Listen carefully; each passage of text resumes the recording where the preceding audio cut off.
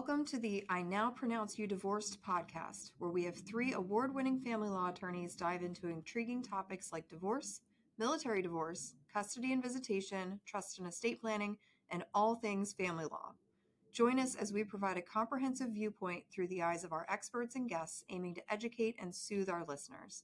Get ready to tune in because I Now Pronounce You Divorced starts right now. Hi, I'm Charles Hatley with I Now Pronounce You Divorced. And today I'm here with Rebecca Melone. And what we're going to be talking about is something that comes up a lot in almost every single conversation we have with people and almost every single thing we read from people going through divorce. And that is parental alienation. And what is parental alienation? So I wanted to bring in Rebecca for this conversation because I know that, she just recently was invited to speak about parental alienation. And the more you hear about it, the more you're like, this is more we need to talk about this problem. So Rebecca, go ahead and tell us, what is parental alienation? Sure. So the traditional definition of alienation really has more to do with physical withholding of visitation or physical restriction of access to a child. So when parties are either going through separation or divorce and they're living in separate households, one parent basically says, the child is going to stay with me and they can't see you. No, they can't see you at all. That's been kind of the traditional, this is parental alienation, black and white. Mm-hmm. I haven't seen my child in X number of months or years or however long. But really what we're seeing is that it's so much more than that. So you may have a situation where you're not necessarily denying physical access to the child, but you're psychologically either treating that child as an adult and involving them in adult conversations, or you're saying things to intentionally disrupt or even eliminate the relationship between the child and the other parent, so that even if the other parent gets access to the child will say, I don't want to go with you. I don't want to talk to you. You owe my mom child support, whatever that might be, right? And so a lot of alienation really comes from things that are happening behind closed doors. And so what we're seeing now is courts are a lot more willing to recognize this other conduct as creating the same problem. You're still impacting that relationship for the other parent. You're still negatively impacting the child, even though you might not be doing, the traditional withholding of access or, cutting off any sort of communication. And, parental alienation, like you say, it's more than just physical, right? The physical is obvious.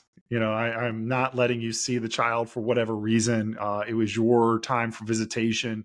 I didn't answer the phone and I did not appear for visitation. That one's obvious. So I'd really like to break this out into the two different types of alienation, right? Physical and mental.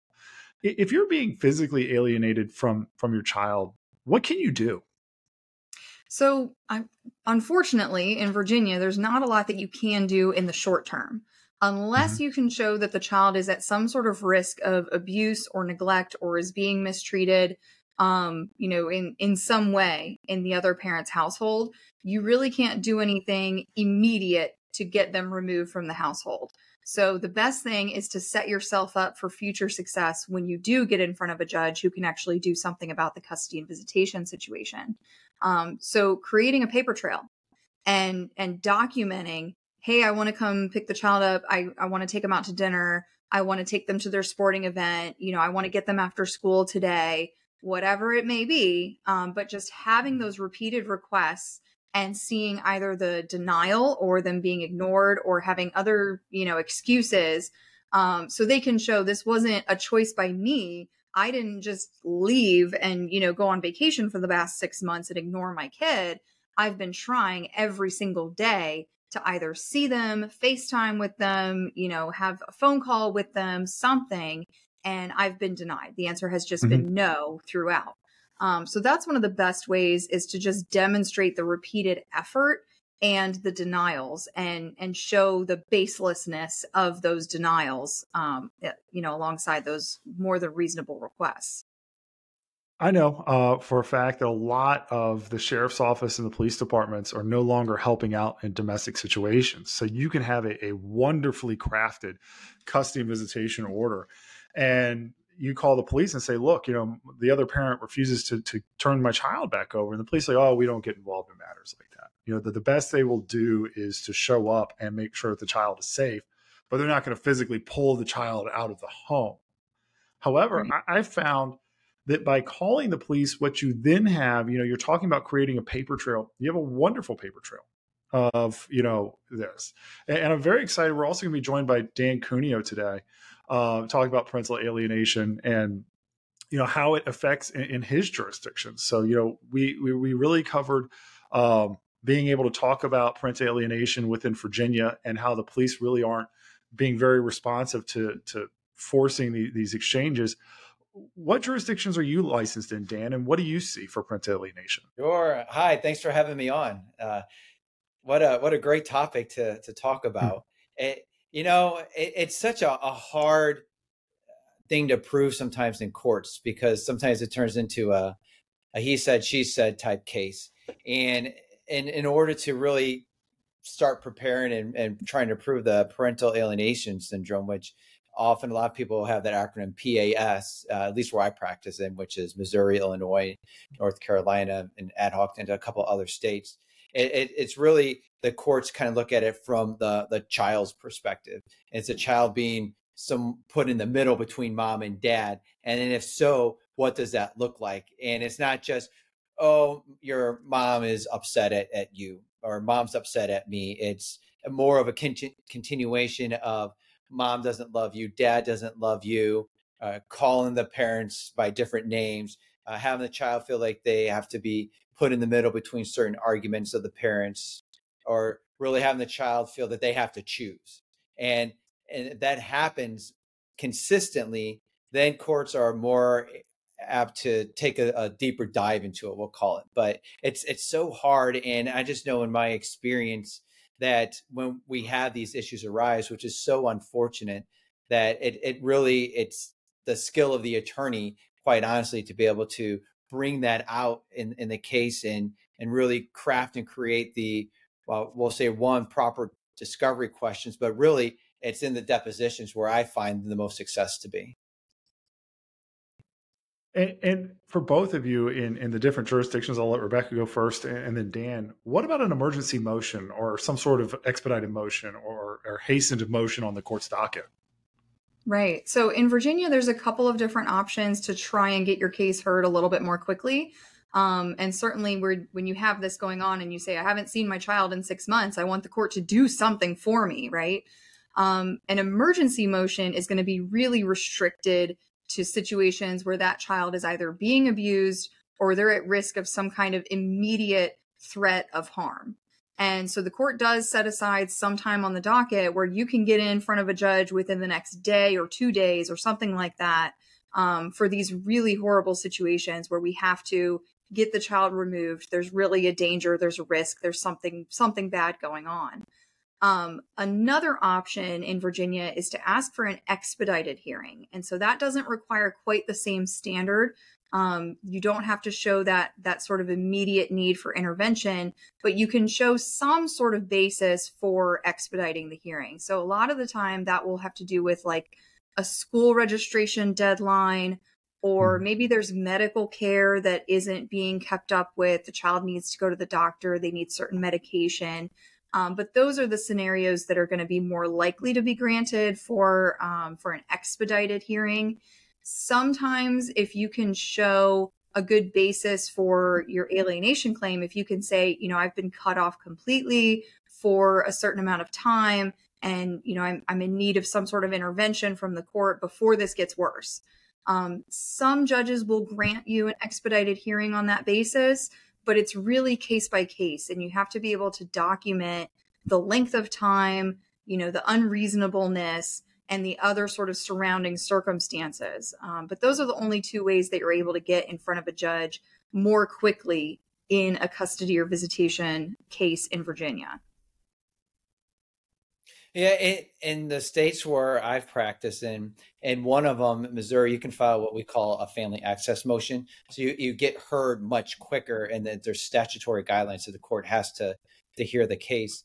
But then, as Rebecca was saying, if there's an emergency, you can file an emergency action with the court, request an expedited hearing, and then the court, based upon what's in the petition, may or may not grant that and just set it for an actual hearing sometime down the line.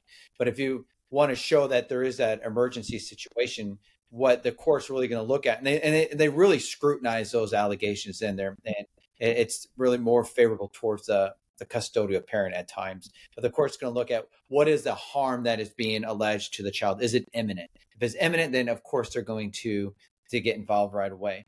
But if the parent is using it as more of an action just to get back at the other parent or think they can get some type of tactical advantage, then the court's really going to scrutinize what the sole purpose of filing that action is. But as Rebecca was saying, if there is harm that's imminent or harm to the child that's going to endanger or damage that relationship, then the court's most likely going to hear that. And the court also is going to take into consideration the age of the child too. The younger the child, the more impressionable they are. And then those are several factors that, at least where I practice, the court's going to take a look at to make sure that we're not preventing the parent from seeing the child, but also not impairing that relationship, especially when you have an infant or a toddler. They're at such an impressionable age that anything that's being said, they're just soaking in and absorbing, and then that could damage that relationship with the parent down the road. So the courts will want to try to get in much sooner. And another avenue that at least I found to be successful, if you can't get in on a court docket, because as we know these days, sometimes even emergency, you don't get in until a couple of days later, which to the parent, that's an eternity. And we get that. But we can also ask for a guardian ad litem to be appointed too. And then someone gets involved right away and can make a decision. And then if that doesn't happen immediately, then I've always advised clients just to document everything. Document. Because when we do have our day in court or we're talking to that guardian ad litem, then we can show, here's everything that we tried to do to correct the situation, or at least bring it to the attention of the other parent. And we tried without judicial intervention. We try to resolve this amicably, but the other parent, for whatever reason, is just not being cooperative and not looking out for the best interest of the child. And in the states where I'm licensed, that's always the guiding factors. What is in the best interest of the child? And that's really kind of that North Star that the court's going to use to help guide and aid in any type of decision making. Absolutely. And, I think, as we talk about, like we were talking about earlier, the physical part's easy, right? I was supposed to have time. You denied my time. I send you a text message. I call the police, document it through a police report. I send you an email, putting things in writing that are respectful, of course, not I hate you and I'm going to do something really bad to you if you don't give me the child. It's like, hey, my visitation is supposed to start at 6 p.m. Where are you? And then you can show that. But I think that segues really nicely into the mental aspect. Dan, you kind of brought up the PAS and, the impact that we're now starting to see. Can you tell us a little bit more about that? Sure. The impact to the child can be quite severe. As we were talking earlier, age is a huge factor because of just their ability to comprehend and understand. But courts really want that frequent, continuing, meaningful contact, at least in the jurisdictions I'm in. And I'm willing to bet that the majority of others have something very similar, right? They want parents to be able to work and cooperate and foster a loving relationship between the three of them. And if there's anything that's invading or trying to change that dynamic, then the court's going to take a closer look at it. But the court's always going to look at how is this affecting the mental ability of the child to really comprehend what love and affection is between mom and dad. And that's where the parental alienation syndrome is really coming into play. And there's a lot more cases that are actually taking a closer look as to what does that mean.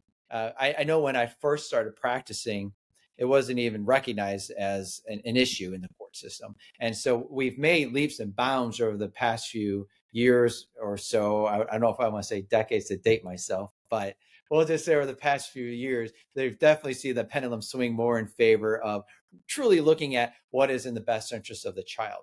And the courts, at least in the cases that I've been involved in, it can be some very heavily litigated cases. And one of the things that I'm sure most are wanting to know is we have these issues. We know what's going on. So we have the court date. We file the proper motions that you've identified. So the next step would then most likely be we need to get an expert involved, because if you going on the stand and just having direct and cross examination of the parents isn't really going to put the best case forward if you're the true victim. And my success with these types of cases is getting the right expert involved, but getting them involved early and being able to work with them to be able to prove that there is this PAS going on in the case. How do you identify an expert? I'll ask Rebecca first and then Dan. I mean, what is the best way to identify an expert that's truly going to help your case out? It's really difficult, but the experts that are willing to go to court are willing to go to court, right? And so the courts are generally familiar with a handful of either parental capacity evaluators or reunification therapists, or others that kind of fit in those categories that we regularly see in courtrooms. And so that's going to be the starting point, is get somebody who has been in this court before. They've testified before these judges before, given their opinion, they've qualified before. And that's going to be your best bet at getting someone who's going to be qualified and they're going to testify the right way. Sometimes parents want to bring in a provider of some sort, either the child's therapist or counselor or psychologist or someone like that who's been providing some sort of treatment or counseling or something else. But if they've never testified in a Virginia court, they've never qualified as an expert, they may not know how to present exactly what's going on in a way where there's going to be, traction in the case as a result. And so even if you have a really good treating provider, you're probably going to need to go outside of that and look for someone who's qualified in this court before and presented this type of case before. And they're going to be able to review all those records, talk to the treating provider, and get that information in. It's just that they're going to be able to do it properly. You're so spot on the qualified expert, and so many attorneys have fallen trapped to just anyone who will say what they want to hear. And one of the things that really resonates with me, and you're talking about the treating providers, that's so important, because I remember this one case I had. It was a week-long trial, and they wanted to use the child's treating provider. Well, you're going to have a breakdown of the patient relationship, because now that child's no longer going to trust that therapist that they've confided in for so long. So it doesn't make sense to bring that person in and then breach that. And so we had a hearing on that, and the court ruled in our favor that that provider isn't able to testify, because all the progress that we've made is just going to be for naught, essentially. And so we wanted to get a proper expert involved and someone who was qualified. And the way that I usually approach cases is we want to do our due diligence, as Rebecca was saying. You want someone that is familiar with the jurisdiction that you're in. You want someone that has testified before. But then you also want to take that next step to look at what have been their opinions in certain cases, because you can find that information. The last thing you want is to have someone that's testified on both sides, or at least someone that has proffered different opinions. And I've been in that situation. And on the other side, they had a well-known expert, and everything was humming along great. And then I pulled out a transcript from a prior case, and it was what I wanted. So, I mean, you just completely discredit that person right out of the gate. And so you want to make sure that the expert you're seeking to hire has the experience, has the credentials, but you also want to meet with them first. You want to interview them to make sure that they're the proper fit for the case. Yeah, that's a question I was getting ready to ask, because we know that experts can be expensive. I mean, I was going to ask, in your opinions, is it money well spent to not prep the expert, but talk to the expert, see what they're going to say, see how they're going to testify, so that you are able to respond as a practitioner to, this is what you're going to say. You're an expert. You're not going to change your testimony for me, but I need to be able to respond to what you say. How important is that to both of you? It's extremely important. And I think the public got a very good view of a terrible expert and money not well spent in the Johnny Depp and Amber Heard case. Everybody looked at that and said, why on earth did you ever hire this person? And as he was giving opinions and then saying, oh, well, I was told it was this and I was told it was that. And you could tell he hadn't really thoroughly dug into the situation. and he hadn't been thoroughly prepared for what he was going to testify about. Even just very small challenges to his opinion and to his testimony, it all just fell apart. And so if you're going to put in the time and the effort and the investment to bring in this expert, you don't want to cheapskate out on the preparation. You want to make sure that they have a report that is well, documented, well based in whatever it is. Their recommendations are going to be sound, and that they're going to be prepared for those cross-exam questions. They're going to be prepared for challenges to their opinion or to their position. Because without that, you might as well not bring them in. If they're just going to fall apart and now you've spent thousands of dollars and you're no better off, that's a bad investment all the way around. Yeah. Preparedness is the key, right? The 5 Ps. Proper preparedness prevents poor performance. That's a tongue twister. I had to think about that in my head while you were talking, but it rings so true.